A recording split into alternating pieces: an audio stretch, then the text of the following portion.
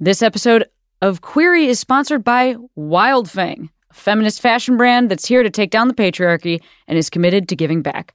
Wildfang is female-founded, women-run, offering gender-smashing styles that borrow from the boys. A percentage of every purchase at wildfang.com goes to charity, and they raise hundreds of thousands of dollars each year to fight for your rights. Also, personally, I like their stuff. You can go to wildfang.com and use the code QUERY for 25% off. That's WILDFANG.com. This is a show about individual experience and personal identity. There may be times when folks use identifying words or phrases that don't feel right to you. That's part of what we're exploring here. Please listen with an open heart, and as always, I welcome your polite, engaged feedback, and I encourage you to continue the conversation in your own life and with your own community. Welcome to Query.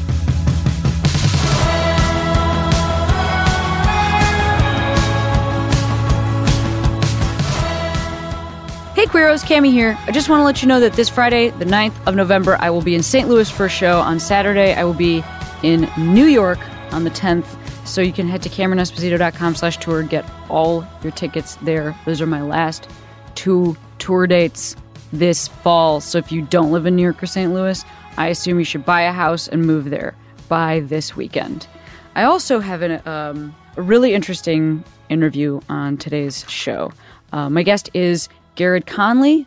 He is the writer of a memoir called Boy Erased that's now a movie that came out on the 2nd. It's a pretty big movie. It stars Lucas Hedges and Joel Egerton, Russell Crowe, Nicole Kidman. But also the memoir Boy Erased is about Garrett's experience going to conversion therapy when he was 19 years old. And together with the new movie, also from our friends at Stitcher and Jad Abumrad, the co-creator of Radiolab, there's a new podcast series called Unerased. It's about the history of conversion therapy in America. You can check out a trailer that will play right after I speak now. This is a trailer for the new podcast Unerased, and then we will go right into an interview with Garrett, just to give you a little bit of a heads up. Towards the 50-minute mark, maybe 45, we start to talk a little bit about Garrett's experience as a survivor of sexual assault. So that stuff is in here. But I really love this conversation, and one way to, deal with trauma that I hope makes sense to you all here is to not make Garrett relive it constantly, even in an interview setting. So there's a lot of stuff here where we're just people talking to each other, and I hope that if you want to hear more about his story beyond what we got to in this 60 minutes, that you'll check out either his memoir, Boy Erased, or the new movie that is already in theaters.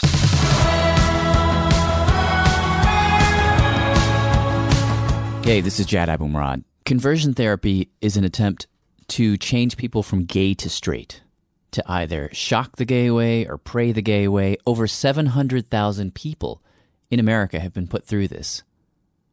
That's the equivalent of the city of Boston. We had to write these MIs, these moral inventories, where we had to write down 3 different sexual experiences that we had. So I performed a sex act on this person in the backseat of a taxi. And you're analyzing it and dissecting it. What did I feel? What was I looking for? But this is when it got really...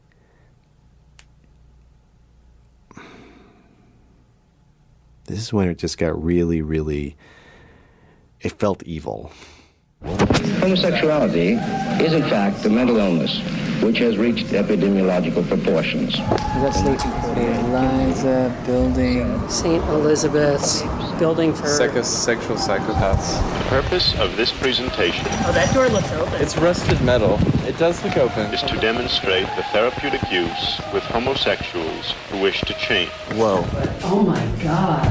If the patient fails to switch it off, he'll get a shock. Where were the rules sort of explained and outlined for you guys? So we just signed in, and then we were handed this giant handbook, and we were told by the staff, you need to memorize everything in it. 1 Corinthians 6:9. There were Bible verses. Those who practice homosexuality will not inherit the kingdom of God. Every single page. Rules. So the kind of clothes we wore. No hugging or physical touch between clients. The way we sat. Brief handshakes. Crossed our legs. How we looked at our nails. It was like seeing the Word of God.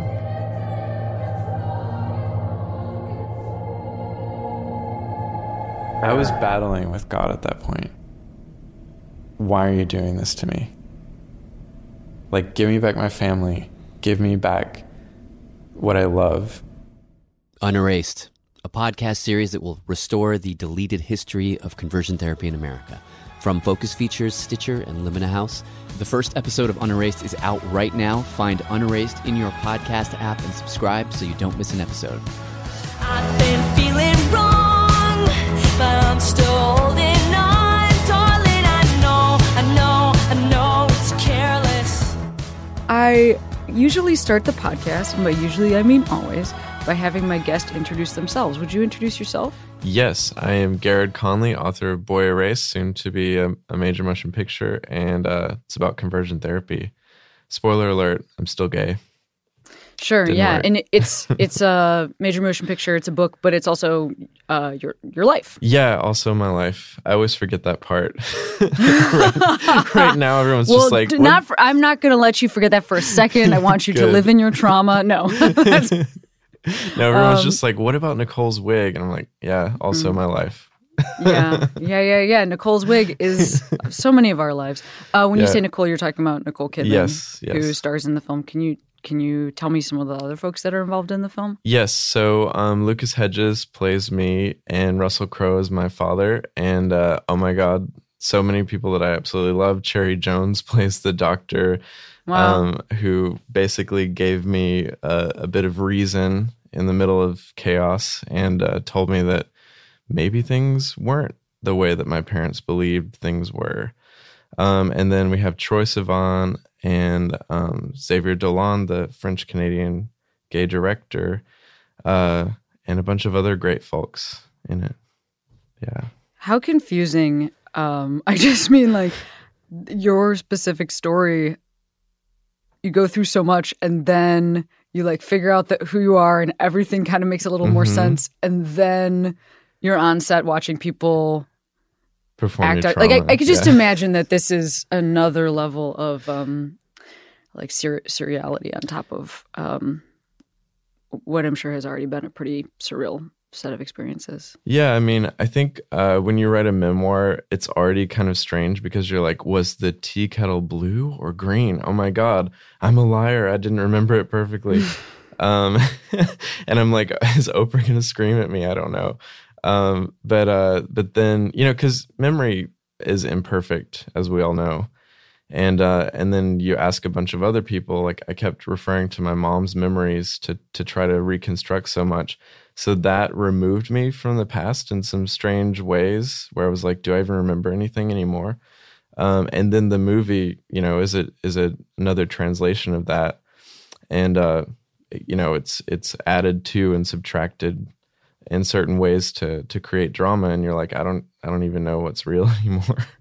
How are you doing emotionally watching like a person who's you go through something that was, I'm sure, pretty hard? I mean, there's a certain distance. The character's name is Jared, not Garrett. Real big difference there. I think for me, memoir is so much about internality and sort of you're using your voice to cushion things or make things more literary, and you're using great imagery, and so you can make dark things really beautiful. With this film, Joel Edgerton, the director's aim was always to create something that could be used for activism and really speak to a lot of people. And so you don't get the same perspective. Like, my book is inherently queer because I'm a queer writer. And this movie is sort of straddling a line where we're trying to get parents and people around LGBT people that might be making these decisions to really get on board with ending conversion therapy, or at least, low bar, just don't torture kids.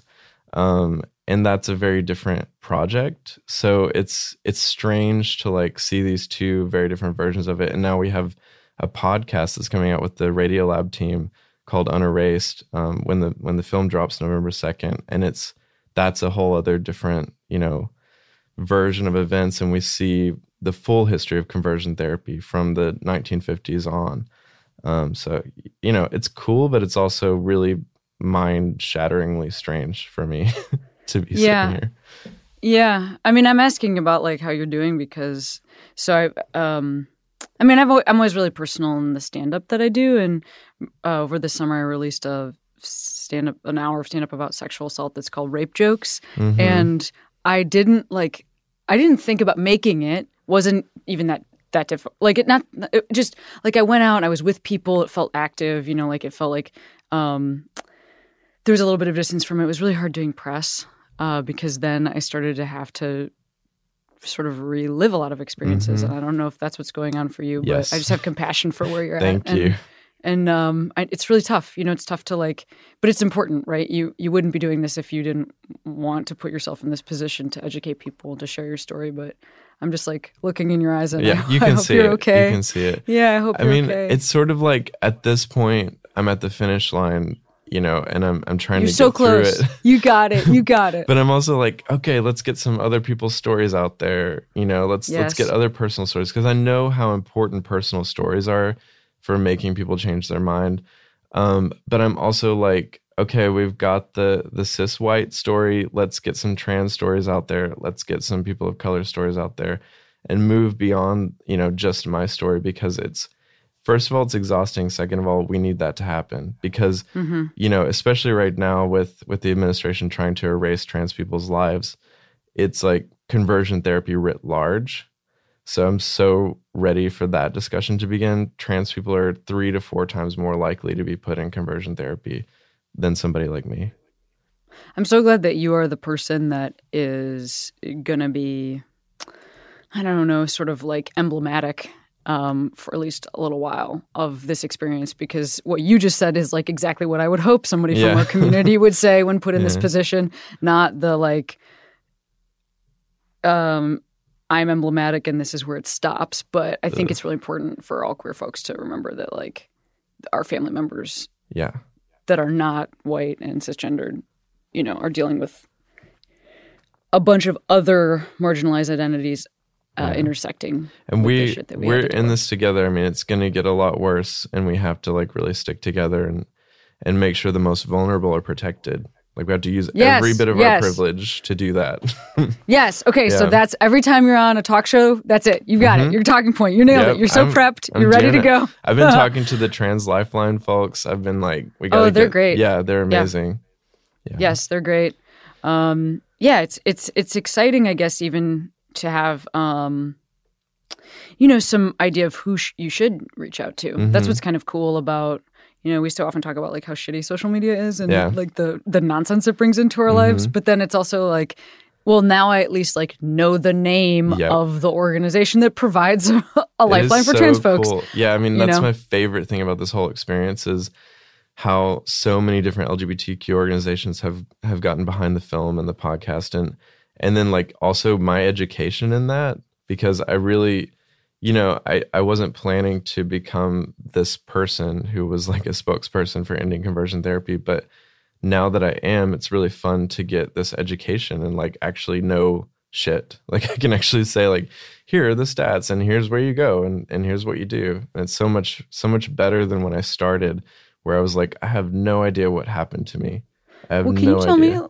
Yeah, can you tell me a little bit more about? Maybe we'll start there because that seems I think for a lot of folks, if you are the type of person who's trying to squash a need for protecting LGBT folks, the easy thing to say is that conversion therapy is a thing of the past. Yeah. Of course, that's not true. So could you maybe give me some information on where we actually are? Yeah. So it's estimated between 700 and 800,000 Americans have been through conversion therapy. 22,000 are currently affected by it in some way in the U.S. alone. So we don't have stats on other countries. I know that Exodus International, the big umbrella group that controlled all of these different places that were running it, I think there were 200 something in the country when I went. They exported this to so many different places. And, a lot of the really negative legislation that's come out against LGBTQ people has ties to some of this ex-gay rhetoric that was thrown around. And we're currently trying to find out more info on that. I mean, this law firm, McDermott, Will & Emery, they're working with the Mattachine Society, which is one of the oldest LGBTQ groups in the country. They just made this amazing white paper that it can be used, in legal battles in the future, we hope, that basically traces the whole history of conversion therapy from the 1950s. Like, I didn't know that St. Elizabeth's Hospital outside of Washington, D.C., which was government funded, was basically a torture chamber for queer people, because they were using lobotomies, electroshock therapy, straitjackets, all the things that you think of when you might first think of conversion therapy. They were done there. And the Eisenhower administration actually sent many of their members to St. Elizabeth's whenever they were found out for being LGBTQ, and then they would be basically tortured. They would be given electroshock therapy, and then they would be asked to call their friends and basically talk to them as though nothing had changed, so that people could could find out who else was gay. And it was just wow. It was terrible. Wow. Well, I mean, I want to, first of all, the one thing that I'm immediately struck by the name of that hospital, religiously affiliated. Yeah, I'm not sure. Catholic actually. at Probably. some root. It has to be. I think that's something else that underlies a lot of this that we don't talk about very much. Because I was raised really Catholic, and one thing that I just think we don't. When you're raised in this culture, we don't even talk about or think about how we allowed, we say we live in this place where there's a separation of church and state. But that being said, we allowed specifically the Catholic Church to run health organizations and educational organizations, and then they have football teams and stuff. So it's it feels very normalized. I remember a couple years ago when everything was coming out about Scientology and going clear was a bit, and I live in LA, you live in LA, yeah? No, I'm actually in New York, but I'm in New York right now. You're in LA. Here a lot, yeah. But yeah, anyway, you live in LA. People were talking about Scientology all the time. Just can you believe that they're just that this organization is savvy enough to try and work its way into an institution like Hollywood to get acceptance? And I'm I can totally believe that, because I was raised in an institution that worked its way into education and the healthcare system, so as to normalize beliefs and then put them into our bodies. You know? Yeah. And so, that's a part of a lot of this and when you're talking about international exporting of these ideas, it's so often the folks doing that work are there, if they come from the U.S., with some sort of religious mission. So my dad has this on his church wall in the back. There's this huge map of the world that's painted there, and he has these red tacks for every place where there's a mission, and it terrifies me to look at that wall. It is terrifying, yeah. It is. It's terrifying because you're what are they saying? Really, what are they saying? Oh, we know what they're saying. Yeah, and I would, when you were talking about how the Catholic Church did that and how Scientology did that, I was I wonder what other group has weaseled its way into, say, an administration. Yeah, yeah. Well, also, evangelicals made themselves really important to the Republican Party, and so that's a part of this administration. And I feel if you're a young person, maybe you also don't even realize that that didn't always look this extreme. The overt connection with evangelical Christians wasn't always as much at the forefront. Yeah, they were a little now. bit more sly in the past. Yeah, it was, yeah. There was some, and what's worse, sly or just obvious? Well, it's impossible to know what's worse. That's the big question in Trump versus Pence. Which one? Which one's worse? Yeah, exactly. Do you want to know that you're hated, or do you want to know that you're hated? Yeah. I feel all this sort of.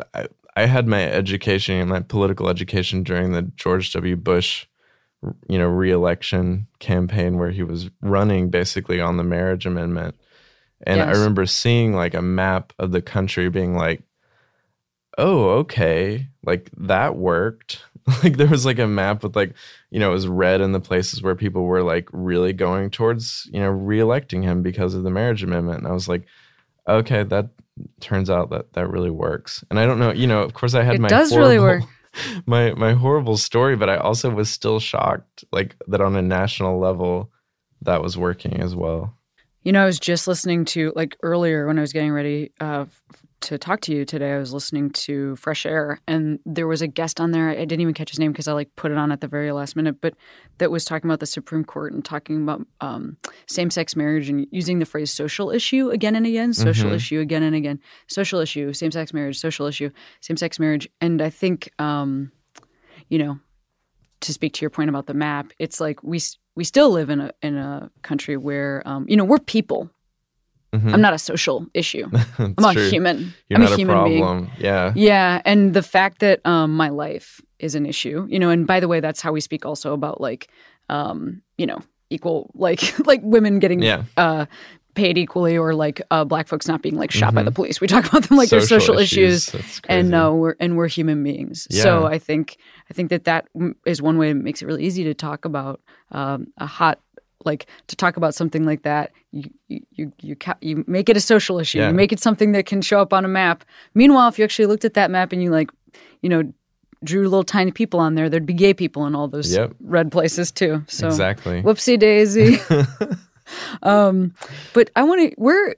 Tell me a little bit about where you grew up geographically. Where'd you grow up? Yeah, so small town Arkansas in the Mississippi Delta region, about an hour from Memphis, maybe an hour and a half. It was the first place I grew up in had a population of 100 people. So wow, yeah, it was like the church and my family's business, which they ran a cotton gin, which has its own history. And they took over it, I guess, in 1950. And they, if you know anything about a cotton gin, you just you run cotton through all these different crazy complicated machines to try to clean it. Then you put it into a bale and then it gets manufactured. But I certainly don't know anything about a cotton gin, so thank you for... A lot of people don't. I just wanted to take that moment here on this platform to really educate people on the way that you get your cotton in your clothes. Yeah.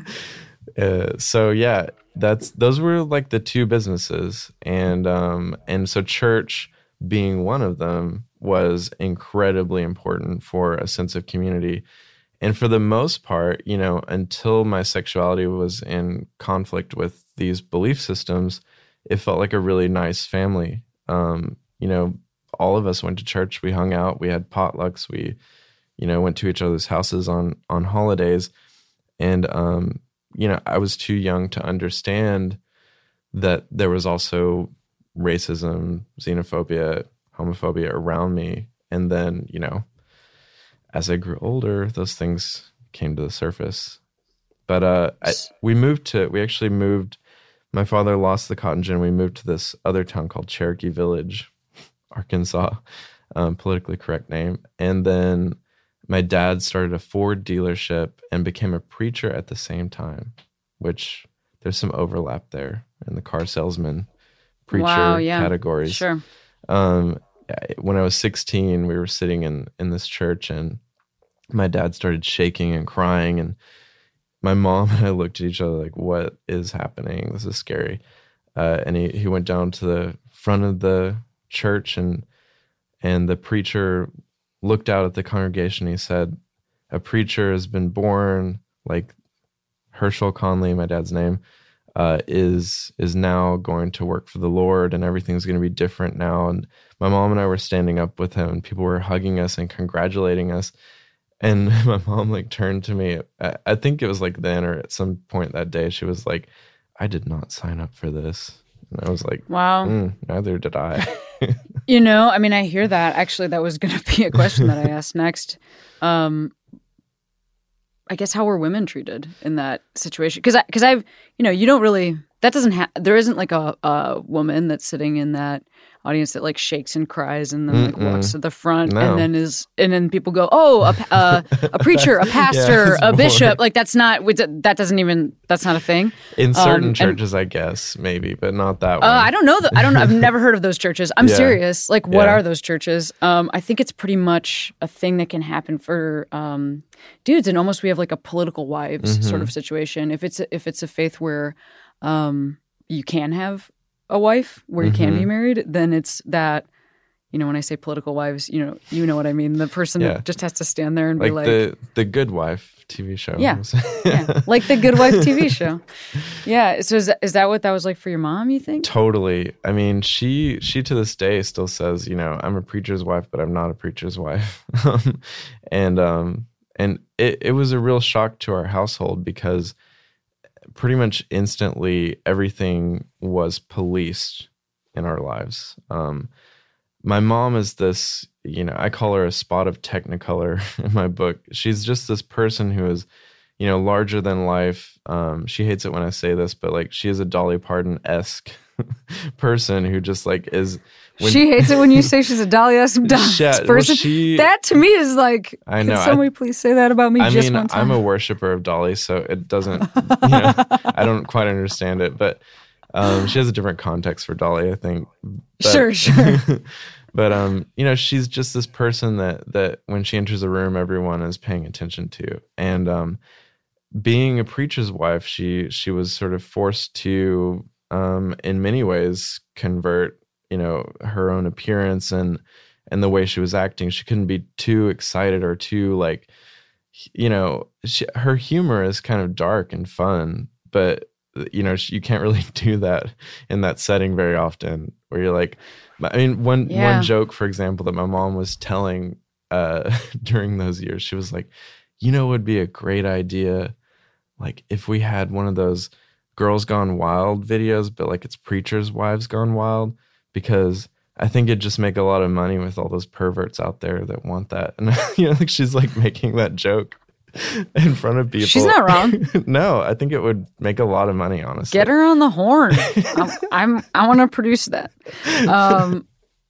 Yeah, I hear you. Well, so when you say suddenly everything was patrolled, do you mean like, so growing up, were you getting, and you were, you know, you had and the church was a business that was in your town, do you mean that like once your dad was in the public eye, like he's stepping forward, then again, it's like that political family thing where you have to be this perfect example of Christianity? I mean, he's always been someone who's charismatic, so people flock to him. And he actually ran like these Sunday school lessons before work days at the gym and at the dealership. And like there were signs up in the dealership that were like, no cursing allowed. This is God's business, you know, things like that.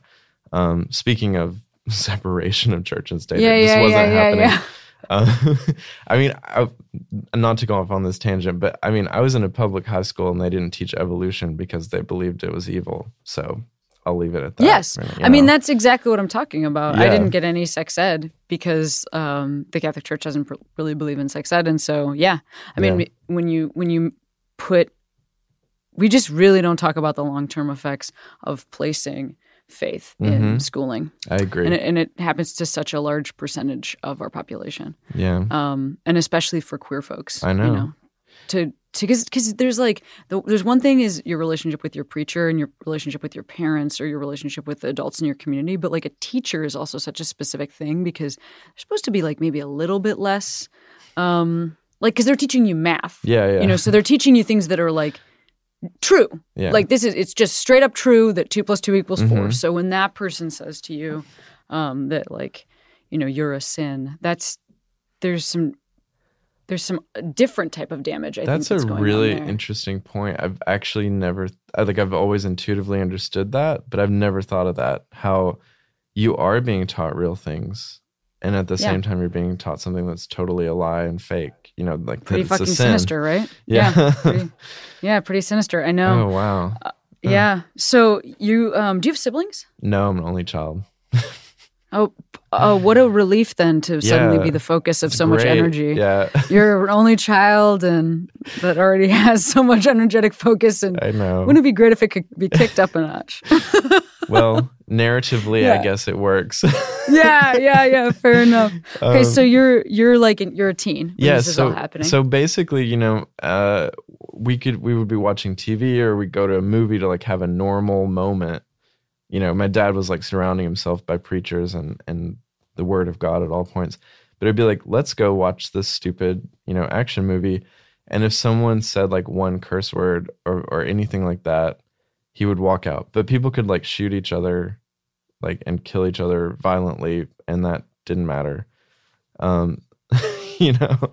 Yeah, I do know. I do know. So it was a strange environment where certain things were very policed. Like it wouldn't be if I like, you know, suddenly went hunting and like shot deer illegally in the wrong season, that wouldn't be something that I would necessarily get in trouble for, because that would be like, oh, you're being a man and like it's fine. You know, I know all the police in town, it'll be okay. That sort of attitude was around me at all times at that point. And so the things that were police were like my behavior, whether or not I had a girlfriend, you know, what was I reading the Bible enough? Was I saved? Was I trying to witness to people? You know, there was a big emphasis on, I used to go with my dad to walk around the neighborhood, which, you know, there's a church in every corner, but we're still making sure everyone is saved at all points. And we would go into these neighborhoods and just knock on doors and say, you know, the regular spiel, like, have you accepted Jesus Christ into your heart today? Just today, you know. Did you feel like did you feel saved? Did you feel like that was real for you? This is a strange part of my life that I think is really rich for literature and hard to describe in like life when you're talking to friends. But, you know, I did have that religious experience. I was, I think, 12 years old. And I mean, I can explain it in a secular way, and then I can explain it in the way that I felt then, which was like, I remember praying to God and feeling really fearful of everything. And then suddenly feeling like this immense love, like just this pure experience of love that I haven't really felt since. And I said that I was saved from that experience. I don't know what it was. I mean, religious experience has always been a mystery for a lot of people. But, you know, I would now, with the brain that I have now, say that was you know, just experiencing love and self-acceptance and realizing that I'm okay with who I am for a moment. So yeah, that was it. Well, I mean, it depends on like how much of a hippie you are, because God is love. Yeah. So, you know, I think if you like, again, I'm like an atheist now, but I was a theology major. So like I really have I'm very interested in exactly the thing you're talking about, which is that feelings of human connection are real. Feelings of connection to a larger world are real. You know, being awed by beauty, like natural beauty or the beauty of another person. Like there is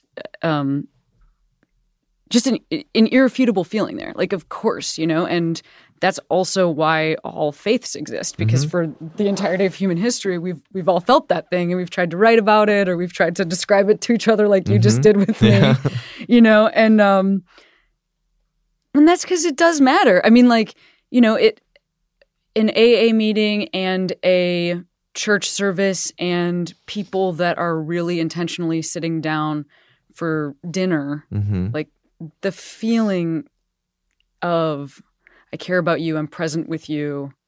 Like it's you know, we're getting like a dopamine rush to our system, and we're feeling that there's a reason for being alive. That's all really real.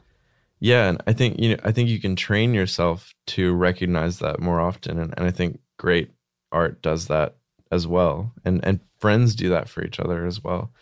So yeah. We're in church now. I mean, it's true though. Yeah. Well, something that always struck me, you know, because we have been trying to describe the same experiences, but we've just been using like different words. There's this some in the Catholic Church, there are some saints that are mystics, and mystics have like big feelings, like almost like sorcerer type feelings. And they tell these stories, and like, that's why they become saints. Like one of them, Saint Teresa, is, and in Rome, there's a really famous ecstasy, right? Yeah, Saint Teresa in ecstasy. That's beautiful, so great. Right? Yeah. It's a beautiful statue, and she's about to be like pierced through the heart by an arrow that's being delivered by an angel, and the arrow is God's love. And that Saint Teresa's story is she was a nun, and she would like sort of in the night be filled with like these huge rushes of pleasure, and it's described very sexually. Yeah. And like that she'd be like pierced by God's love, and she would have like this big release. And it's wild because I'm like, oh, like orgasm. Like you're actually like, I think what she's experiencing is like orgasm, which, you know, okay. Yeah, that is holy, or what, you know, like if that word means anything, then like I'd put that in there or whatever. Yeah, you I know? agree. Yeah, so it's like you look at people trying to solve, but they're like, no, it's like angels coming in with like I'm like, yeah, I guess it is. You know, like it's Sure, yeah. Whatever you want to say. Depends on what you think angels are. Yeah. So yeah, I hear you that like there was some realness. It was real. For you. There was something real there. I think it's really important to, you know, especially as a writer, I think it's important for me to like to make sure that I never try to place my current, you know, mental state too much directly onto. I mean, of course you always do when you look back at a memory, you're like re-lacquering it with some new finish. But I always think it's important to like remember with as much accuracy as possible, what it felt like and what you thought it was at that time. And to not be like, oh, that wasn't that, you know, unless it's like you were, you know, like in my conversion therapy experience, like I was in a cult. So I don't listen to those thoughts. Right. But the ones that weren't so negative and didn't seem to like be intent on like destroying my soul. Do you have ways of claiming that now? Like you said with friends, do you feel that access point now for that same sort of feeling, or maybe not for which feeling? But like for that feeling of that you were talking about being 12. Yeah. Do you have that feeling now? Sometimes? I think my mom is my access point for that. I think she's been there with me the whole time, and yes, she made a terrible mistake by agreeing to what my father said she should do. But like for the most part, she's been a witness to my life, and I've been one for this part of her life. So it's easy to like bring back that world with her. And I think that's what friends do as well, in addition to family, because friends that become family. Because the other day I was doing an interview and I was so tired, and I remember I was like talking about what conversion therapy did to me and how it cut me off from so many friends, like how I didn't feel like I could talk to them and they wouldn't understand me. And my friend Amber had written me this letter that was very beautiful, but it was also very like, you know, it was holding me accountable. And it said, I don't know if you know what it feels like to be on the other side of this friendship and to hear silence when I'm trying to reach to you. And I don't know how long I can keep doing this. It's really hard for me. And and I was telling that story again, and I just like started bawling. And it was like, I went back to all of that therapy stuff again. And I think friends give you access to, friends and family, you know, the good people that were there for you. They give you access to that time where you really learn something very important about yourself, you know? Yeah, that's amazing. Yeah. That's an amazing sentiment. I'm like stuck in thought on that for a moment. Yeah. And thinking of your friends. I am. Yeah. I'm like, shit, I need to write more friends letters. I gotta actually have to go and cut this interview short because I just have to write a few letters to some friends. Okay, go ahead. But everyone now go write letters. Yeah, pause the pod. Yeah. And go write a letter to your friends.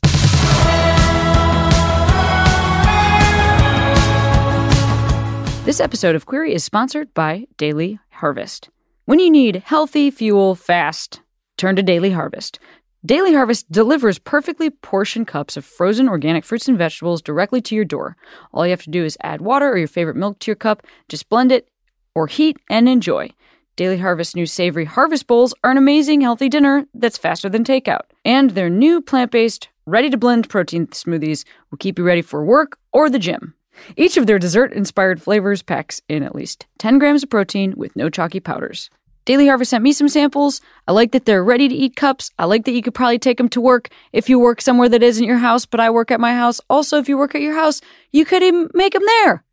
Super portable, super fresh, Daily Harvest. Go to daily-harvest.com and enter the promo code QUERY to get 3 cups free in your first box. That's promo code QUERY for 3 free Daily Harvest cups at daily-harvest.com. That's daily-harvest.com.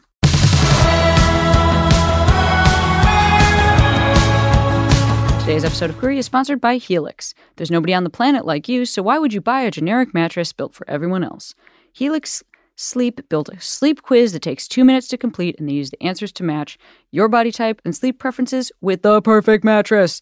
Go to helixsleep.com/query and take their 2-minute sleep quiz. And hey, if you sleep with another human being, Helix can even split the mattress down the middle, providing individual support needs and feel preferences for each side. That's amazing. They have a 10-year warranty, and you get to try it for 100 nights risk-free. Right now, they're offering $125 off all mattress orders. Whether you're a side sleeper, a hot sleeper, if you like a plush or firm bed, with Helix, there's no more guessing or confusion. Get up to $125 off at helixsleep.com/query. That's helixsleep.com/query for $125 off your first mattress order.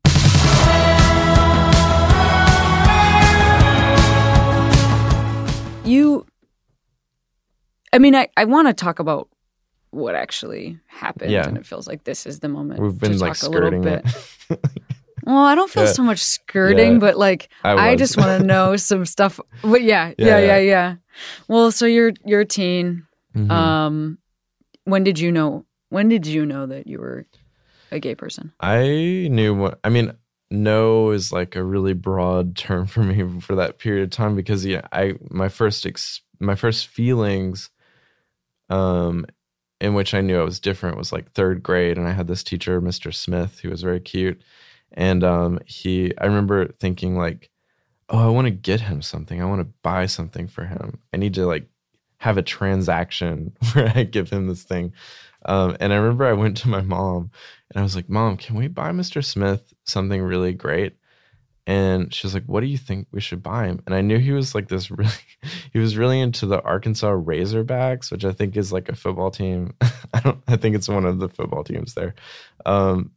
And Mom, who knows? No one on this podcast. Keep going. And I was like, what if we bought him a mailbox and made it to where it was painted with Arkansas Razorbacks, like this big hog? And that's what I gave him. Oh my God. My first crush got a hog mailbox. My older sister once, and this is like a straight person, but I think it is very confusing, the feelings that we have for our teachers. I think she was a little in love with a teacher of hers, and she called I was like with her. Her teacher was retiring, even though she was like pretty young. And we called into the radio station. We requested George Michael's "One More Time," which has a lot of the word teacher in it, but it's definitely about like like having like a daddy in like the gay community. It's definitely about like 2 men and one is a daddy. And we requested it and they definitely played it. We like caught it on cassette being like, this goes out from a 3rd grader and a 7th grader to their favorite teacher. And the teacher was George Michael's "One More Time." Exactly. But I love that. I love that mailbox. Investigation today. Yeah. No, there would be totally investigation. But that's just because we don't know what the word teacher meant. Yeah. Look, you're just doing you're like, it says teacher. This is what this was about.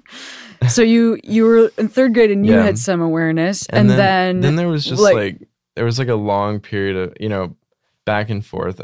As you hit puberty, you realize certain things, and it was like I would type in like gay on the internet, the early internet. This is before Facebook, and you got a lot of different things when you typed in gay back then, and they weren't all positive, and a lot of it was just porn that would come up, and so I would try. Also takes forever. Yeah, it does. 56K. Yeah.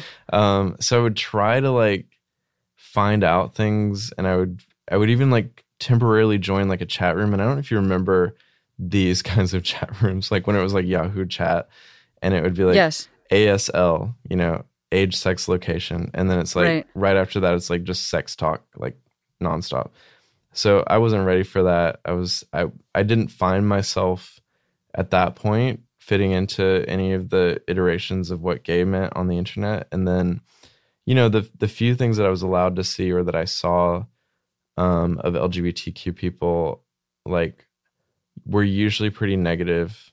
This was the Matthew Shepard era. So everyone at my church was like talking about how this is what happens when you are out and proud and someone will attack you and you'll end up like Matthew. And the churches were really pretty terrible about that. I mean, they had a sort of he had it coming to him mentality. And wow, that makes me very angry. Yeah, I know. I was too nice to them in my book, I think, sometimes. But I did talk about that. And then there was also just like this sense that you would die of AIDS like instantly, just like somehow, without, it's like you say you're gay and then you're just suddenly on the hospital bed. And yes. Love in Action actually, which is the name of the conversion therapy place that I went to, the absurd name, they used this kind of fear mongering in their promotional materials. And John Smith himself, who was the head of Love in Action at that time, he even describes, I found this later while doing research, in a newsletter, he describes going to visit a gay man who's dying of AIDS. And it's like this really visceral description of the visit and his health. And then he says, this is why we need to make sure you give as much money as you can to us so that we can prevent other people from turning out this way. And it's just a really sinister, cynical attempt to get money from people. And we can talk a little bit true. later. Yeah, it's not true at all. I hope. Just I in hope. case I everyone knows that. I hope he made that visit up because you could also that could also be a visit that you're you right. made. I hope it's made up. I hope it's not true. I hope you just like Googled. Yeah, that person's memory is not actually exploited by. Yeah, I hope it's not true. And we can talk a little bit later about John Smith's about face and how complicated all that was. But I think you have to hold people accountable for what they did in the past, no matter where they end up. And to me, that's one of the most sinister things that the church and Love in Action peddled. And they did that. Actually, do you want to just tell me now? I mean, where is this person? Well, What's their story John now? Smith is now married to a man living in Paris, Texas, and making furniture. Some stereotypes work. And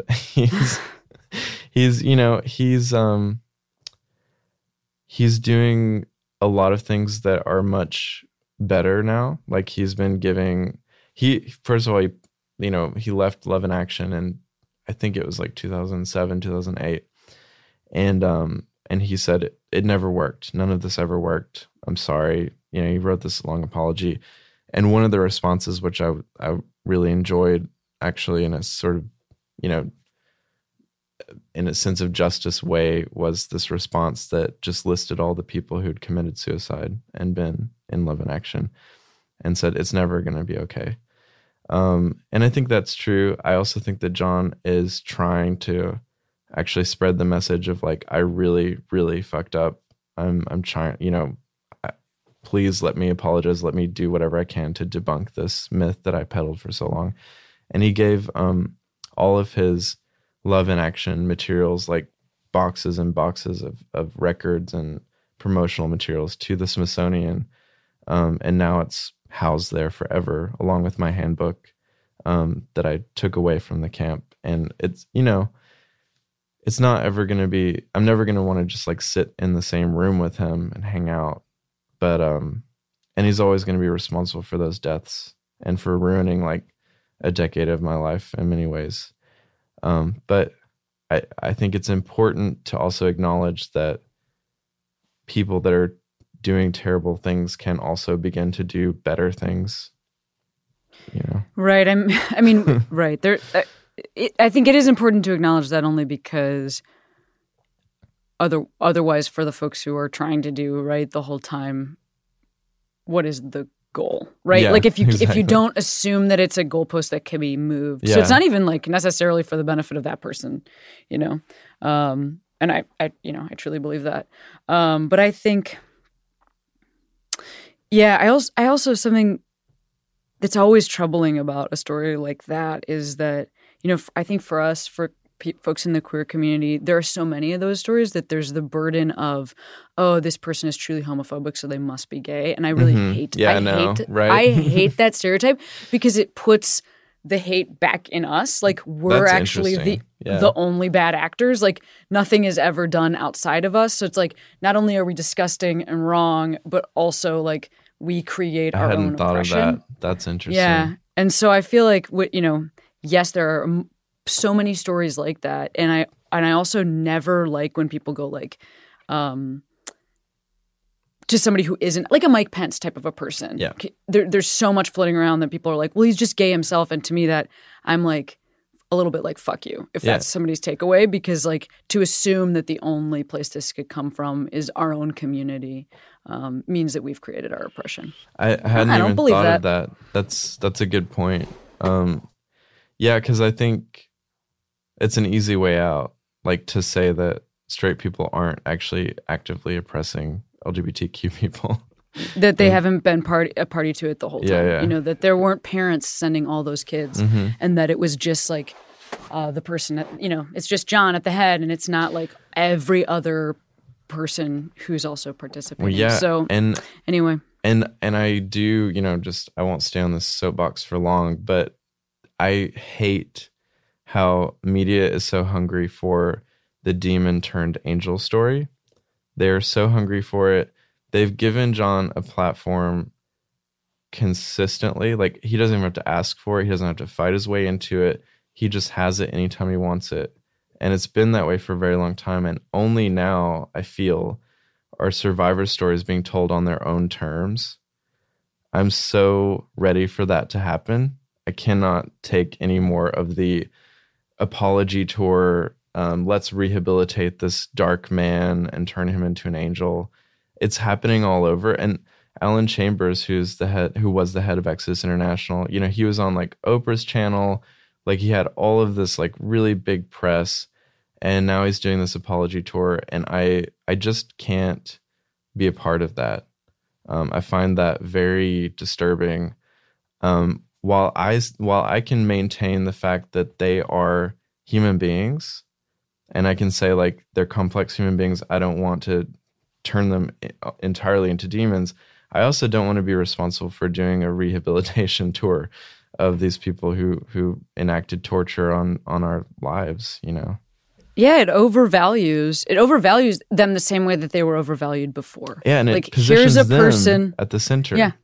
Again. Yeah, you know what? You and I, we agree on this point. This is truly why I released that hour of material about sexual assault that I was talking about earlier, because I was just seeing this circle where it was like bad actor is found out.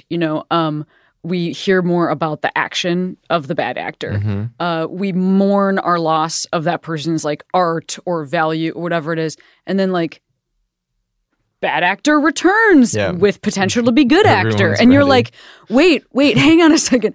Where were any of the interviews with survivors? Where was anybody asking any of the questions I care about? Like how are you doing? So that's like honestly why I started. Thank you for asking today by talking about that, because I think it is so important to check in with each other and also to know that like, I value you, like between you and I here on this thing, like this is who I value. I value you. I value your story. I value you making it through and like that's who I'm interested in. Thank you. And there's also like this lie that our stories aren't interesting.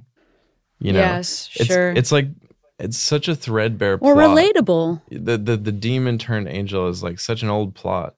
And it's just not an interesting plot anymore right now. Like or relatable, because you're still gay. You're still gay. So why should a straight person be able to relate to you when the straight person can actually relate to the bad person who became the good person? But it's like if you can't if that's a limit to your own empathy. If like our difference in sexuality means that suddenly like you can only relate to the straight person who wronged me or righted me. Like you can't relate to me in this moment just because I have like a different haircut than you or like whatever. Like what a limited amount of empathy you have. What a limited world you live in. We've been stretching our empathy since birth. For a long time. We've been doing it for a long time.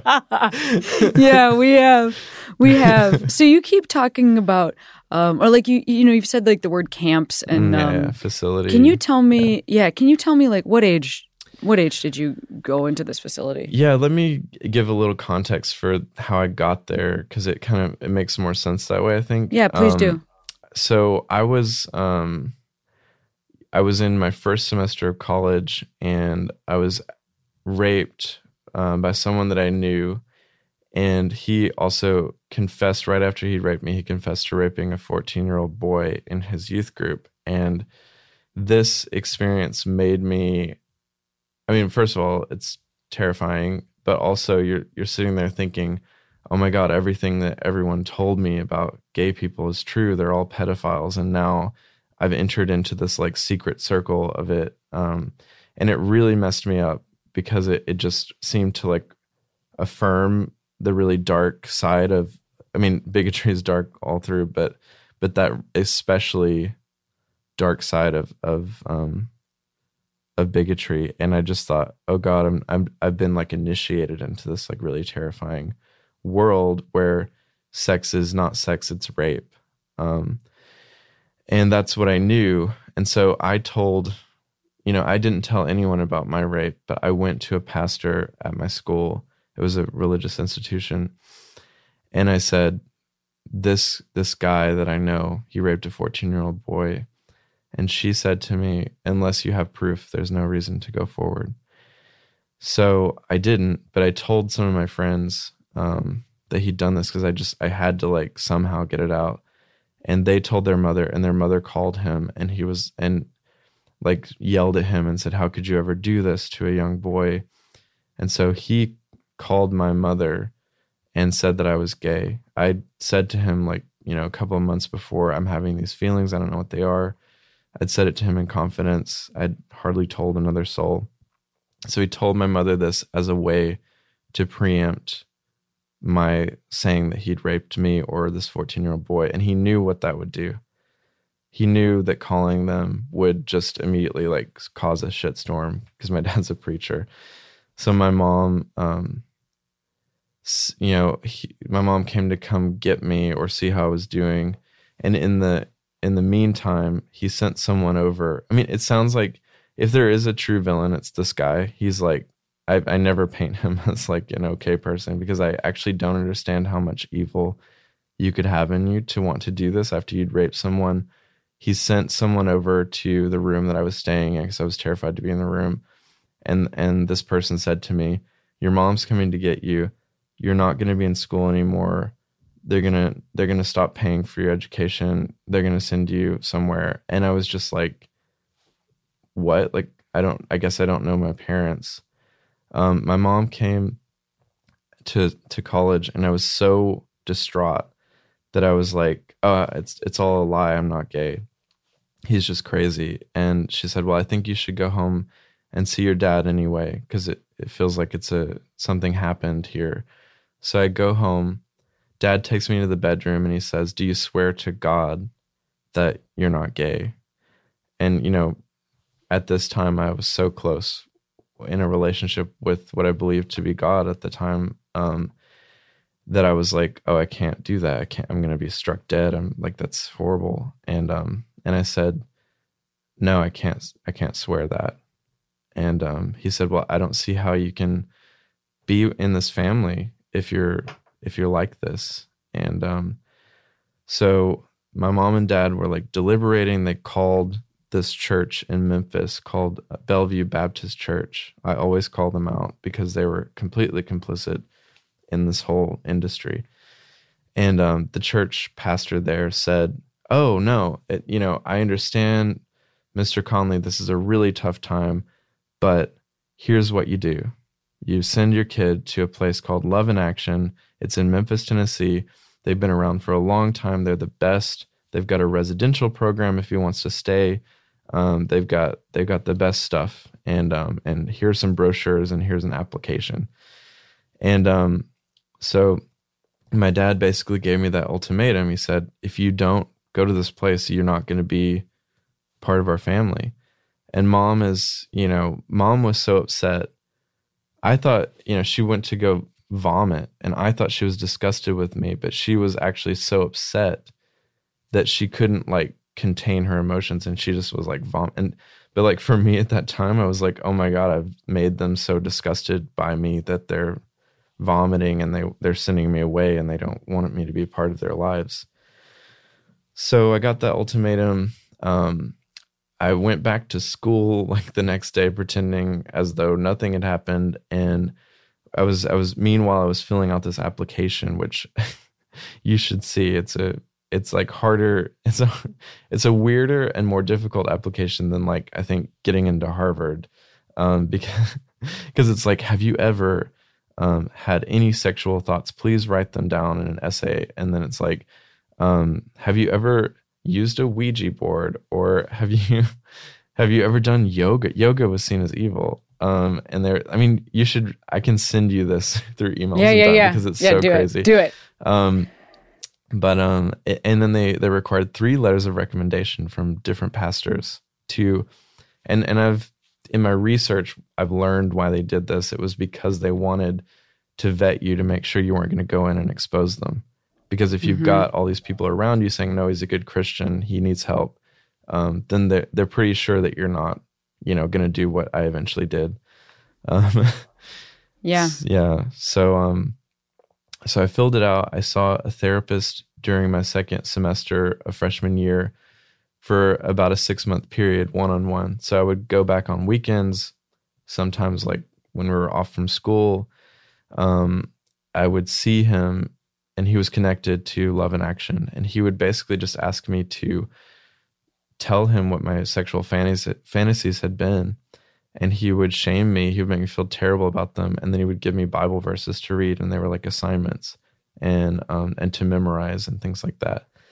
So then I passed, I guess the first hurdle, got the application accepted. And there was this 2-week program called The Source, where in the summer you go for a 2-week period, and they decide whether or not you're going to stay there for 3 months, half a year. Some people had been in there for 2 to 5 years, and that's what they did with their lives. You were expected, once you passed the 2-week period, you were expected to take your own job, and a job that was safe, and then you had to like give them all your money. So I went to the 2-week program, and when I was there, they placed us in a group with people who were dealing with pedophilia, bestiality, like marriage issues. It's crazy how many different people were there, people of all ages. And I was placed in the youth group because I was right on the edge, like 18, 19. So they're like, let's hang out with these kids.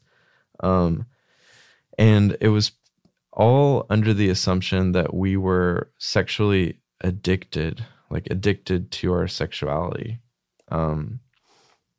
Which, I guess they didn't call it our sex, they called it same-sex attraction. That's the big buzzword in those circles.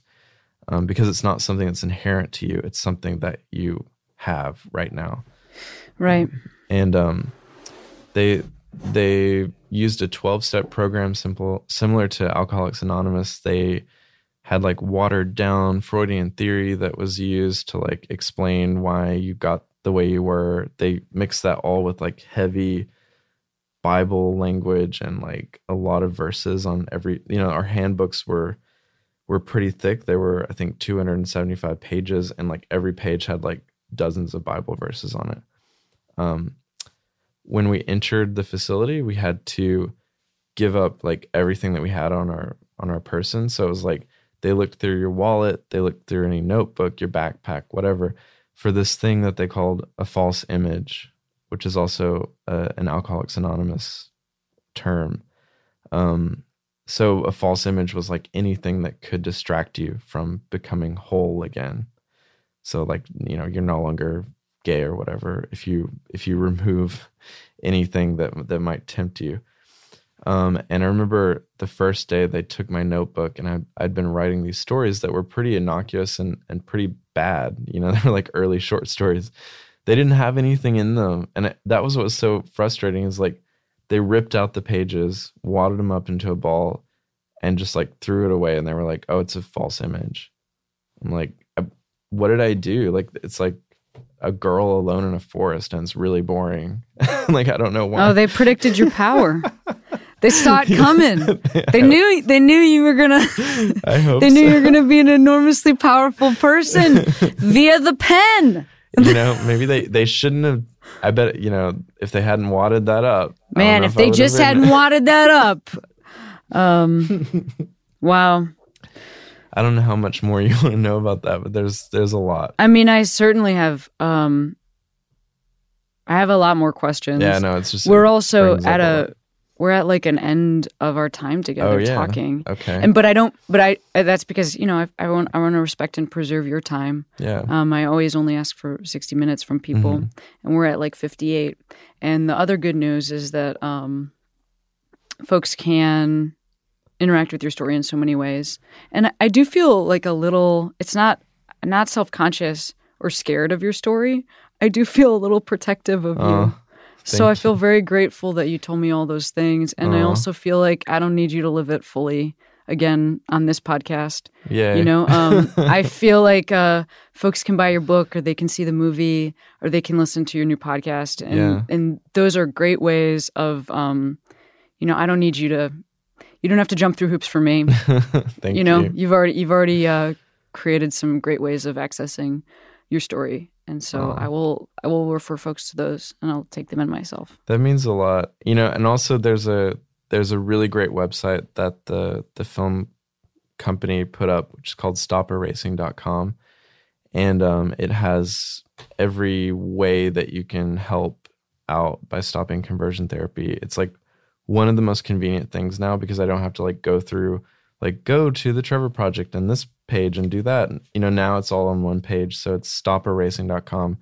It's sort of a way to like really get people to be activists in their own states and towns, cities.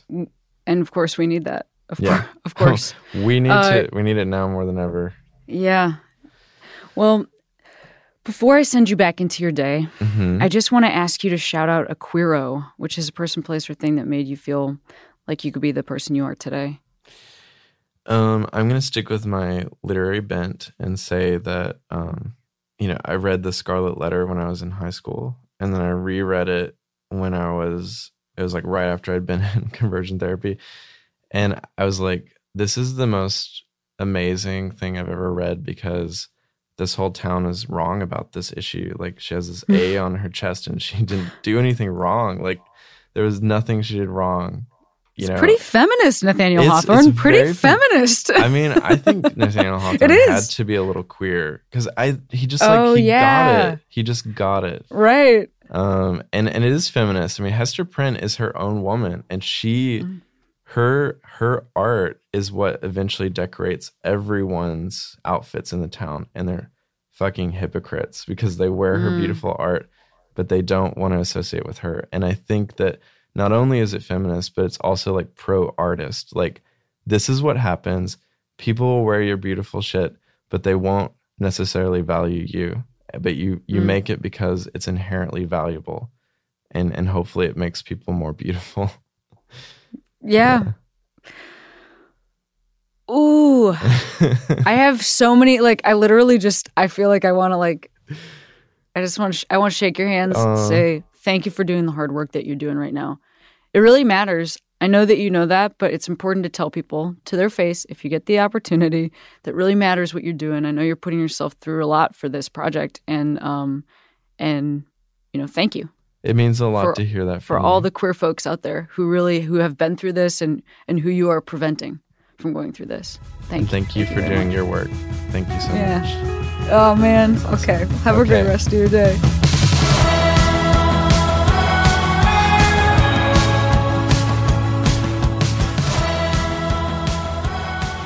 This episode of Queery is sponsored by Wild Fang, a feminist fashion brand that's here to take down the patriarchy and is committed to giving back. Also, it's like hella queer. It just seems extremely queer. It's female-founded, women-run. They offer gender-smashing styles. They got suits. They got button-downs. A percentage of every purchase at wildfang.com goes to charity, and they raise hundreds of thousands of dollars each year to fight for your rights. You go to wildfang.com and use the code QUERY for 25% off. Get a button down. Get a hat. Get a warm hat. Get pants. I recently went to the Wild Fang in Portland. They gave me an opportunity to try on all the stuff in the store. Met the founder, Emma. God, it was a great time. Head to wildfang.com. Use the code query for 25% off.